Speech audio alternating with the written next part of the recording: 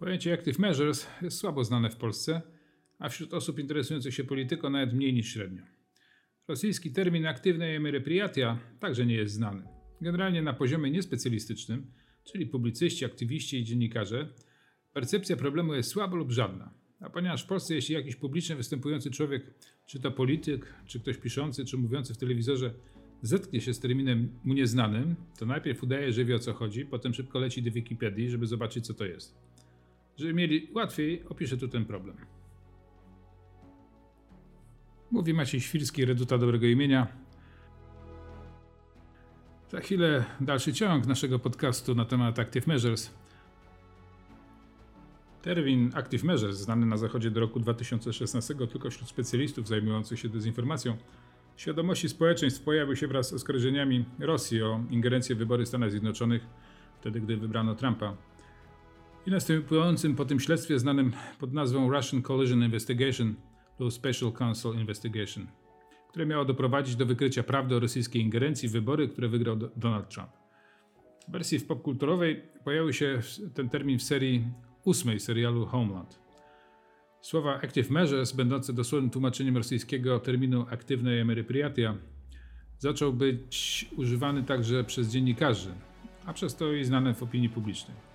O środkach aktywnych w Polsce pisali też badacze Ośrodka Studiów Wschodnich z Warszawy. Autorzy polskiego opracowania podają następującą definicję środków aktywnych. Pojęcie środki aktywne oznacza ofensywne przedsięwzięcia o charakterze dezinformacyjnym, decepcyjnym, dywersyjnym, destabilizującym i agenturalnym, wynikające z założeń i priorytetów polityki zagranicznej ZSRR, których celem było zmuszenie przeciwnika do działań w kierunku pożądanym dla Moskwy. Termin łączy różne techniki wykorzystywane w operacjach wpływu na otoczenie międzynarodowe Związku Radzieckiego oraz operacjach wsparcia polityki zagranicznej Kremla. To jest książki z broszury Środki aktywne, rosyjski towar eksportowy, w takim miesięczniku Punkt Widzenia Ośrodka Studiów Wschodnich, wydane w Warszawie w 2017 roku. W dalszej części tego wywodu autorzy stawiają tezę, że Rosja przejęła metodologię, sposoby działania ZSRS. Tutaj od razu muszę powiedzieć, że używamy w Reducie słowa ZSRS zamiast ZSRR, dlatego że uważamy, że słowa Związek Socjalistycznych Republik Sowieckich jest prawidłowa nazwa tego tworu i zakotwiczona w polszczyźnie nazwa została wyparta w okresie PRL-u przez termin radziecki, będący typową kradzieżą semantyczną staropolskiego słowa pochodzącego od Rady, ale Rady Miejskiej. Komuniści chcieli tym słowem zastąpić jednoznacznie negatywne kojarzono słowo sowieckim i te operacje także można zaliczyć do środków aktywnych. Drugi termin użyty tutaj w tej definicji to decepcja. W dawnym języku polskim słowo to oznaczało oszustwo. Współcześnie jest to termin z dziedziny militarnej związany z bezpieczeństwem narodowym, oznaczający przedsięwzięcia mające na celu zmylenie przeciwnika, skłaniający go do podjęcia decyzji i działań po myśli adwersarza prowadzącego działania decepcyjne.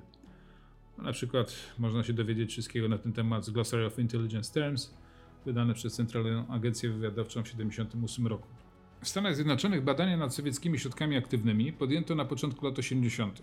Wynikało to z bezpośredniej obserwacji przez amerykańskie czynniki przywódcze bezradności USA w obliczu działań, których nie można było zdefiniować jako bezpośrednią agresję militarną, ani też infiltrację wywiadowczą w klasycznym stylu. Operacje pod przykryciem, nielegałowie itd. A jednak mający niezwykle istotny wpływ na sytuację międzynarodową i wewnętrzną Stanów Zjednoczonych. W 1981 roku w ramach Departamentu Stanu utworzono Interagency Active Measures Working Group, w skład której wchodzili przedstawiciele Centralnej Agencji Wywiadowczej, Federalnego Biura Śledczego, Agencji Wywiadu Obronnego, to jest Wywiad Wojskowy USA, Departamentu Sprawiedliwości i Agencji Informacyjnej Stanów Zjednoczonych. Ta międzyagencyjna grupa zadaniowa zinwentaryzowała i zmapowała wiedzę instytucji wchodzących w skład grupy na temat sowieckich metod dezinformacji i decepcji. Okazało się wówczas, ku zdumieniu uczestników, że do tej pory wymiana informacji pomiędzy amerykańskimi instytucjami wspólnoty wywiadowczej, Intelligence Community, na temat sowieckich dezinformacji prawie nie istniała. Pamiętajmy, że po drodze była wojna wietnamska. Usłyszałem o tym od ostatniego żyjącego członka tej grupy podczas rozmowy w Waszyngtonie 25 września 2018 roku. Na skutek intensywnych prac w 1986 roku opublikowano publicznie raport stworzony na podstawie wcześniejszych opracowań wewnętrznych. Dokument ten w 1986 roku dotarł do Kongresu i został ujawniony opinii publicznej. Przedstawiono w nim wykryte sowieckie środki aktywne, opisano sposoby wywierania wpływu przez Sowietów na społeczeństwa wolnego świata. Trzeba powiedzieć, że nawet dzisiaj, po prawie 40 latach, dokument ten robi wrażenie na czytelniku pamiętającym okres zimnej wojny. Okazało się, że rozmaite ruchy pokojowe, organizacje praw człowieka, grupy obywatelskie, a nawet media były zinfiltrowane przez Sowietów, by wywierać wpływ na proces rozbrojeniowy, przejąć kontrolę nad międzynarodowym ruchem kobiet, zinfiltrować środowiska medialne, a przede wszystkim aby zdyskredytować inicjatywy obrony strategicznej i rozmieszczenia broni nuklearnej na terenie Europy. W konsekwencji Stany Zjednoczone podjęły szereg przedsięwzięć, aby ograniczyć możliwości sowieckiego oddziaływania. I w tym kontekście przypomnijmy sobie, że teraz wychodzi na jaw, że dzisiejszy kanclerz Niemiec Scholz brał aktywny udział w ruchach antywojennych w Republice Federalnej Niemiec w latach 80. W kontekście tej wiedzy, którą mamy teraz, a którą Amerykanie wtedy pozyskiwali, widzimy, kim jest albo być może pan Scholz, kanclerz Niemiec, który konsekwentnie odmawia Ukrainie uzbrojenia, a to, co dostarczają, to są jakieś zabytki z 1965 roku na podwoziu czołgu Leopard z końcówki lat 50. Po tak zwanym upadku komunizmu czujność w stosunku do spadkobiercy Związku Sowieckiego, Rosji, spadła. Mimo pełnej świadomości, że w dziedzinie bezopasności, jak to po rosyjsku brzmi słowo bezpieczeństwo, zmiany w Rosji są pozorne.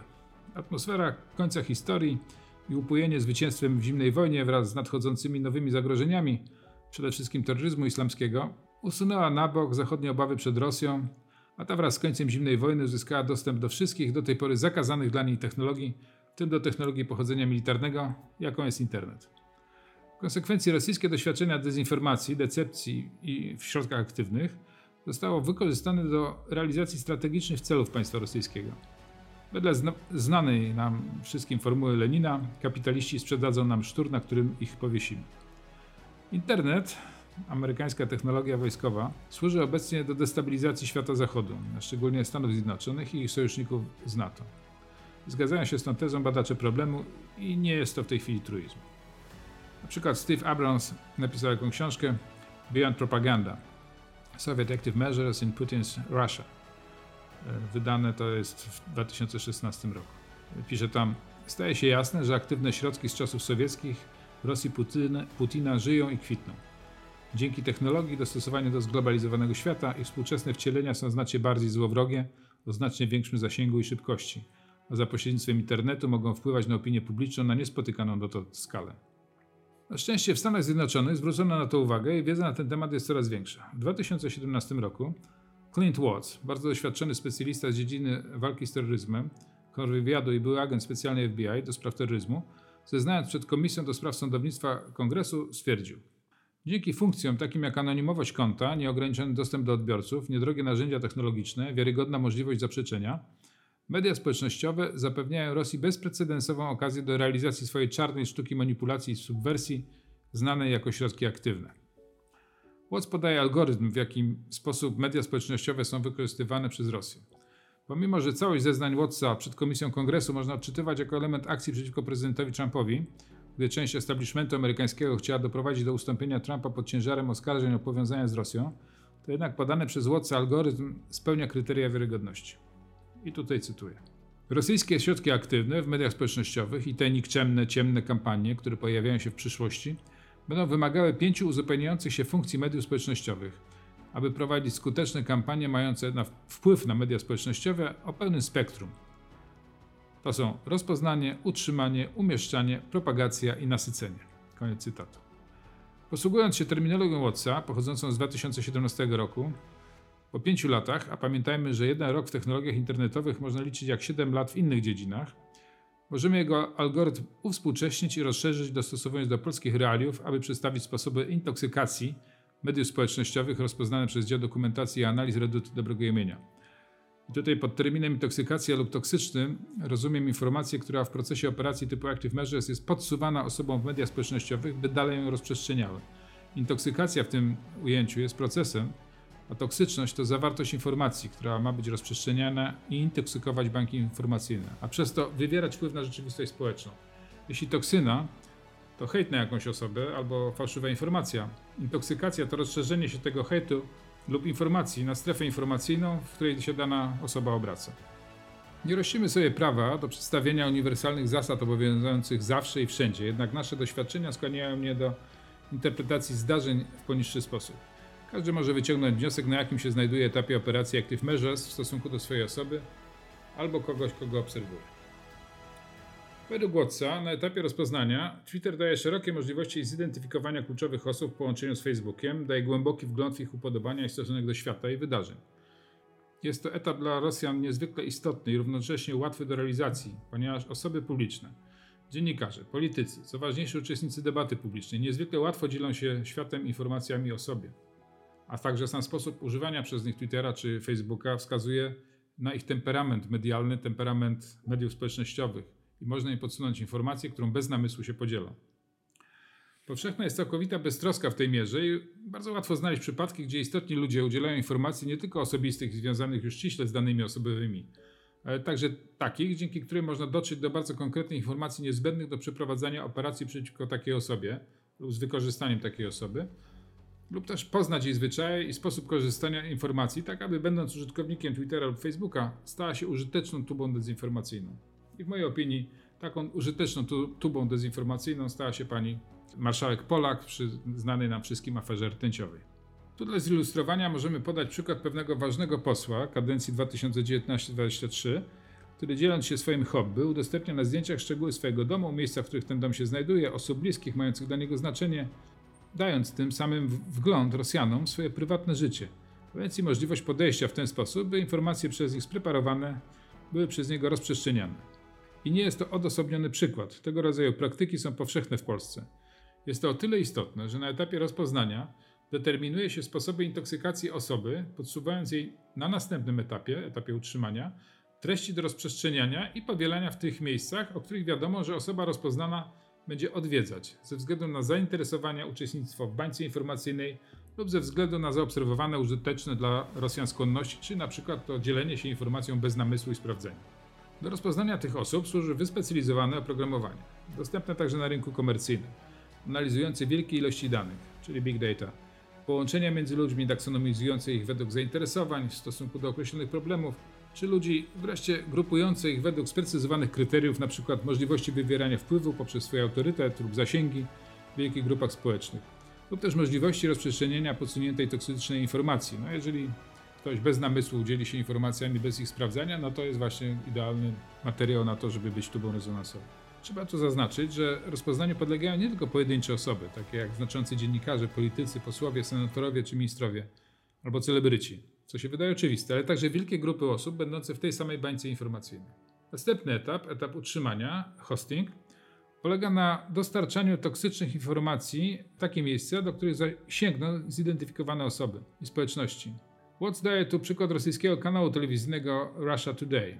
Rosjanie utrzymują te treści na YouTube, a nie na kanałach satelitarnych, do których nie zawsze można sięgnąć. W tej chwili to ulega ograniczeniu ze względu na wojnę na Ukrainie i decyzję regulatorów o wycofaniu treści Russia Today z telewizji naziemnej, ale istnieje ona także w internecie i w niektórych telewizjach kablowych. Młode pokolenie nie korzysta już prawie z tradycyjnej telewizji i dotarcie internetowe jest dla Rosjan ważniejsze niż dotarcie telewizyjne. Serwisy streamingowe zaczynają dominować. Informacje, które są elementem operacji Active Measures, utrzymywane są tam, gdzie mogą sięgnąć użytkownicy mediów społecznościowych, a ich drogi i przyzwyczajenia są rozpoznane na wcześniejszym etapie. Zjawisko baniek informacyjnych, znane każdemu użytkownikowi Twittera czy Facebooka, sprzyja tym działaniom i przy dobrym rozpoznaniu ma bardzo wysoką skuteczność. Informacja, którą Rosjanie chcą rozprzestrzenić, zjawia się niejako po drodze użytkownika, którego poddaje się wpływowi i podaje ten użytkownik ją dalej. Służą temu właśnie fałszywe konta na Twitterze czy Facebooku, fałszywe tożsamości, które są w jakiś sposób zalegendowane, tak aby nie być na pierwszy rzut oka rozpoznanymi jako fałszywe czy hejterskie. Kolejnym etapem jest plasowanie, placement. To jest etap, gdy na internetowej drodze intoksykowanego pojawia się informacja, która należy do dziedzin rozpoznanych przez Rosjan jako interesujące dla niego i istnieje prawdopodobieństwo podania tej informacji dalej. Lub, co dla Rosjan jest już wymarzonym sukcesem, nie tylko podanie dalej, ale rozpoczęcie intensywnego propagowania informacji z własnym emocjonalnym zaangażowaniem i wkładem intelektualnym. I tutaj mieliśmy do czynienia sukces rosyjski, po prostu wymarzony i niewyobrażalny, sukces operacji Rtęć.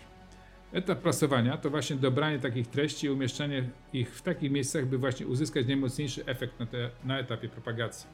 W mojej opinii kwestia rtęci, operacji Rtęć, była to rosyjska operacja pod fałszywą flagą, czyli Rosjanie podszyli się pod Niemców, żeby podać fałszywe informacje na temat Odry, żeby zdestabilizować sytuację w Polsce i być może doprowadzić do upadku rządu, gdyby było tak wielkie niezadowolenie obywateli z tej całej sytuacji wytworzonej propagandowo.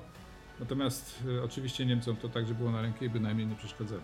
Wspomniana wyżej lekkomyślność osób oraz ogólna nadreaktywność Polaków, będących obiektem zainteresowania, powoduje, że w polskich warunkach propagacja przebiega niezwykle łatwo. Bezmyślność, emocjonalność, niski poziom wykształcenia i brak skojarzeń, wysoki poziom pobudzenia i negatywne emocje, często użycie mocnych, agresywnych określeń w wymianie zdań na Twitterze i Facebooku, wreszcie niska kultura osobista niektórych osób, można powiedzieć, że wręcz prymitywizm, powodują, iż informacje podsunięte przez Rosjan, zwłaszcza takie, które mają charakter sensacyjny, są podawane dalej niezwykle łatwo i bezrefleksyjnie. Odnotowuje się to w trendach informacyjnych zarówno na Twitterze, jak i Facebooku i w ten sposób śniegowa kula dezinformacji, fake newsów i hejtu się rozpędza, porywając za sobą coraz nowych użytkowników mediów społecznościowych, ponieważ fake news może być dodatkowo podparte autorytetem polityka, dziennikarza czy celebryty, co właśnie widzieliśmy w przypadku operacji Rtęć. Według terminologii Wattsa ostatnim komponentem akcji dezinformacyjnej w mediach społecznościowych jest nasycenie, saturation. Po 5 latach od momentu jej sformułowania i obserwacji zarówno wydarzeń w Stanach Zjednoczonych, przy okazji Charlottesville Riots, czy zaburzeniach po śmierci George'a Floyda w roku 2020, można powiedzieć, że etap nasycenia polega na utrwaleniu przekonania o tym, że podana informacja jest prawdą, utworzeniu paradygmatu na podstawie toksycznej informacji podsuniętej w ramach operacji Active Measures. Mieliśmy to przy Charlottesville. W 2017 roku był konflikt między aktywistami lewicowymi i prawicowymi i tam rzeczywiście intoksykowano przestrzeń informacyjną z obu stron, zarówno dla lewaków, jak i prawaków. I w ten sposób doszło do tych rozruchów, bo wszyscy byli przekonani, powstał paradygmat, że nastąpiło zabójstwo z premedytacją w wypadku drogowym jakichś ludzi. No a jedni byli przeciw, drudzy za i zaczęła się rozruba. Tak samo było przy okazji George'a Floyda, a teraz widzimy dokładnie ten paradygmat dla pewnej części ludzi polskiej sceny politycznej, ale chodzi także o publiczność, którzy są przekonani, że ta odra rzeczywiście została zatruta. A wiemy już teraz, że przyczyny są naturalne w odrze i zakwitu alg złotych, które oczywiście są roślinkami, a nie żadną rtęcią. Innym przykładem takiego paradygmatu, który utrwalił się w początkowym okresie pandemii, to jest katastrofalna niska ilość testów na COVID-19 przeprowadzonych w Polsce, a w konsekwencji paradygmat o niesprawności polskiego rządu w walce z pandemią. Innym przykładem jest rozprzestrzeniana na wiosnę 2020 roku informacja o zabójczym wpływie wyborów korespondencyjnych na zdrowie obywateli. Nasycenie tą dezinformacją było tak wysokie, że w konsekwencji zdecydowano się zrezygnować z tej formy głosowania, ponieważ zaczęto przechodzić w stan paradygmatu, co mogłoby się skończyć jakiegoś rodzaju masowymi psychozami w społeczeństwie, a ogólnie mogłoby mieć wpływ na wybory ze względu na niską frekwencję. Przedstawiony powyżej proces rozprzestrzeniania się dezinformacji z wykorzystaniem fake newsów jest siłą rzeczy pewnego rodzaju ogólnym modelem. Nie można też powiedzieć, że wszystkie fałszywe informacje pojawiające się w polskim internecie mają rosyjską proweniencję i są owocem operacji aktywnej Merpriatia. Bo na pewno tak nie jest. Natomiast mamy także na pewno do czynienia z operacjami pod fałszywą flagą, czyli podszywania się Rosjan pod na przykład Niemców, czy inne służby, czy też media. Części fake newsów nie można traktować jako informacji nieprawdziwych, ale jako informacje nieścisłe, zmanipulowane, nawet bezwiednie, niesprawdzone. Jednakże po 24 lutego 2022 roku, czyli agresji rosyjskiej na Ukrainę, dostrzegamy po prostu eksplozywny wzrost liczby fałszywych informacji i hejtu, które po analizie wskazują na rosyjską proweniencję. Idzie to w 3 kierunkach. Podsycanie nieufności do rządu polskiego w sprawie pomocy na Ukrainie, co jest niejako kontynuacją akcji destabilizacyjnej w okresie pandemii, a konta twitterowe i facebookowe, które brały w tym udział, przestawiły się na kierunek troski o realizm w sprawie Ukrainy. Następnym celem jest poróżnienie Polaków i Ukraińców oraz budowania przekonania, że w razie czego to NATO nam nie pomoże. Ten ostatni kierunek ma osłabić gotowość obronną Polakom i w ogóle rezygnację z obrony. Próby poróżnienia Polaków i Ukraińców mają bardziej dalekosiężny cel, oprócz spowodowania jakiegoś kryzysu w Polsce i niezadowolenia społecznego, a przez to obalenia rządu obozu patriotycznego i zaprzestania pomocy Ukrainie, bo wiemy, że gdyby nie inicjatywa polskiego prezydenta, polskiego rządu, to Ukraina by już padła, bo wszyscy byli przekonani, że padną. Dopiero polska inicjatywa, wizyta w Kijowie i to wszystko, co się wydarzyło potem, przekazanie broni, uruchomiło pomoc i jak wiadomo ten stały fragment myślenia amerykańskiego, że pomaga się tylko tym, którzy chcą się bronić. To jest także nauka dla nas. Te próby poróżnienia Polaków i Ukraińców mają bardziej dalekosiężny cel, jak już powiedziałem, oprócz spowodowania kryzysu.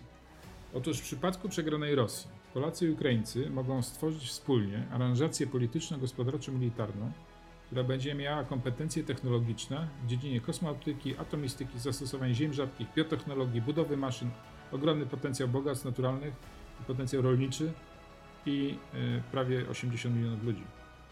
Taki związek polityczny, ja nie mówię o żadnej Unii, mówię o związku politycznym dwóch państw, będzie ośrodkiem krystalizacyjnym nowego ładu w Europie Środkowo-Wschodniej. Ośrodka będącego przeciwwagą dla niemieckiej Unii Europejskiej, która nie spełniła oczekiwań naszych narodów. I będzie równocześnie partnerem dla Stanów Zjednoczonych, które Niemcy chcą wypchnąć z Europy z pomocą Francji i Rosji. Po niechybnym upadku reżimu Łukaszenki na Białorusi, twór taki będzie miał potencjał ponad 100 milionów ludności. I Niemcy i Rosjanie doskonale zdają sobie z tego sprawę i dlatego Rosjanie uruchomili środki aktywne, a Niemcy wszystkimi sposobami chcą obalić rząd obozu patriotycznego, ponieważ wtedy wizja ta oddali się, a koalicja wsparcia Ukrainy może się załamać, co w konsekwencji zagrozi wschodniej flance NATO i osłabi pozycję i bezpieczeństwo Stanów Zjednoczonych i Europy. Nie ma tu miejsca na dłuższe rozważania na ten temat. Poruszyłem go jedynie ze względu na środki aktywne uruchomione przez naszych adwersarzy. Jednakże trzeba pamiętać, że jesteśmy w przełomowym momencie historii polskiej Europy Środkowo-Wschodniej i jeżeli nie będziemy czujni w tej mierze, może się to źle skończyć. Praktycznie wszyscy polscy politycy, dziennikarze oraz celebryci są aktywnymi użytkownikami Twittera i Facebooka. Operacje intoksykacji mogą mieć na nich wpływ, a przez to i na resztę społeczeństwa, ponieważ są oni przekaźnikami i dalej intoksykują swoich odbiorców. To ma różnego rodzaju konsekwencje, od całkowicie chybionych decyzji obywateli i polityków, podejmowanych na podstawie niedokładnych lub fałszywych informacji, po rozmaitego rodzaju humorystyczne sytuacje nazywane w języku internetu skalpem, gdy ktoś podszywający się pod tożsamość jakiejś znanej, na przykład niezbyt bystrej osoby, napisze tweeta, który jest całkowicie absurdalny, lecz do złudzenia przypominający jej sposób myślenia. No to wszyscy pamiętamy o Bobrze z Twittera. Trzeba jednak pamiętać, że najgroźniejszym aspektem operacji Active Measures w obecnych mediach społecznościowych jest wzbudzenie niepokojów społecznych w Polsce w dobie pandemii, wojny na Ukrainie, podcinania zaufania do władz, a przez to destabilizacji państwa. I to był cel operacji Rtęć, która rozgrywała się na naszych oczach. Gdyby nie fake hunter Polskiej Agencji Prasowej, który dosyć szybko zanalizował rozprzestrzenianie się fałszywej informacji, a później raport, który został przez Polską Agencję Prasową wypuszczony, sprawa by dalej krążyła. Tu widać, jak ważnym elementem łańcucha obrony informacyjnej państwa jest Polska Agencja Prasowa. Tak jak zawsze w historii Polski, należy w takich sytuacjach zadawać pytanie cui bono. Odpowiedź na to pytanie po 24 lutego jest prosta, zwłaszcza jeśli się spojrzy na postawę Niemiec, niechętną lub nawet wrogą pomocy Ukrainie. Wtedy wszystkie klocki tego puzzla układają się w swoich miejscach i mamy pełny obrazek. Mówił Maciej Świrski, Reduta Dobrego Imienia. Dziękuję bardzo. Dzisiaj jest 26 sierpnia 2022 roku. Za 4 dni będzie opublikowany raport na temat strat wojennych Polski w II wojnie światowej wyrządzonych przez Niemcy. Czekamy.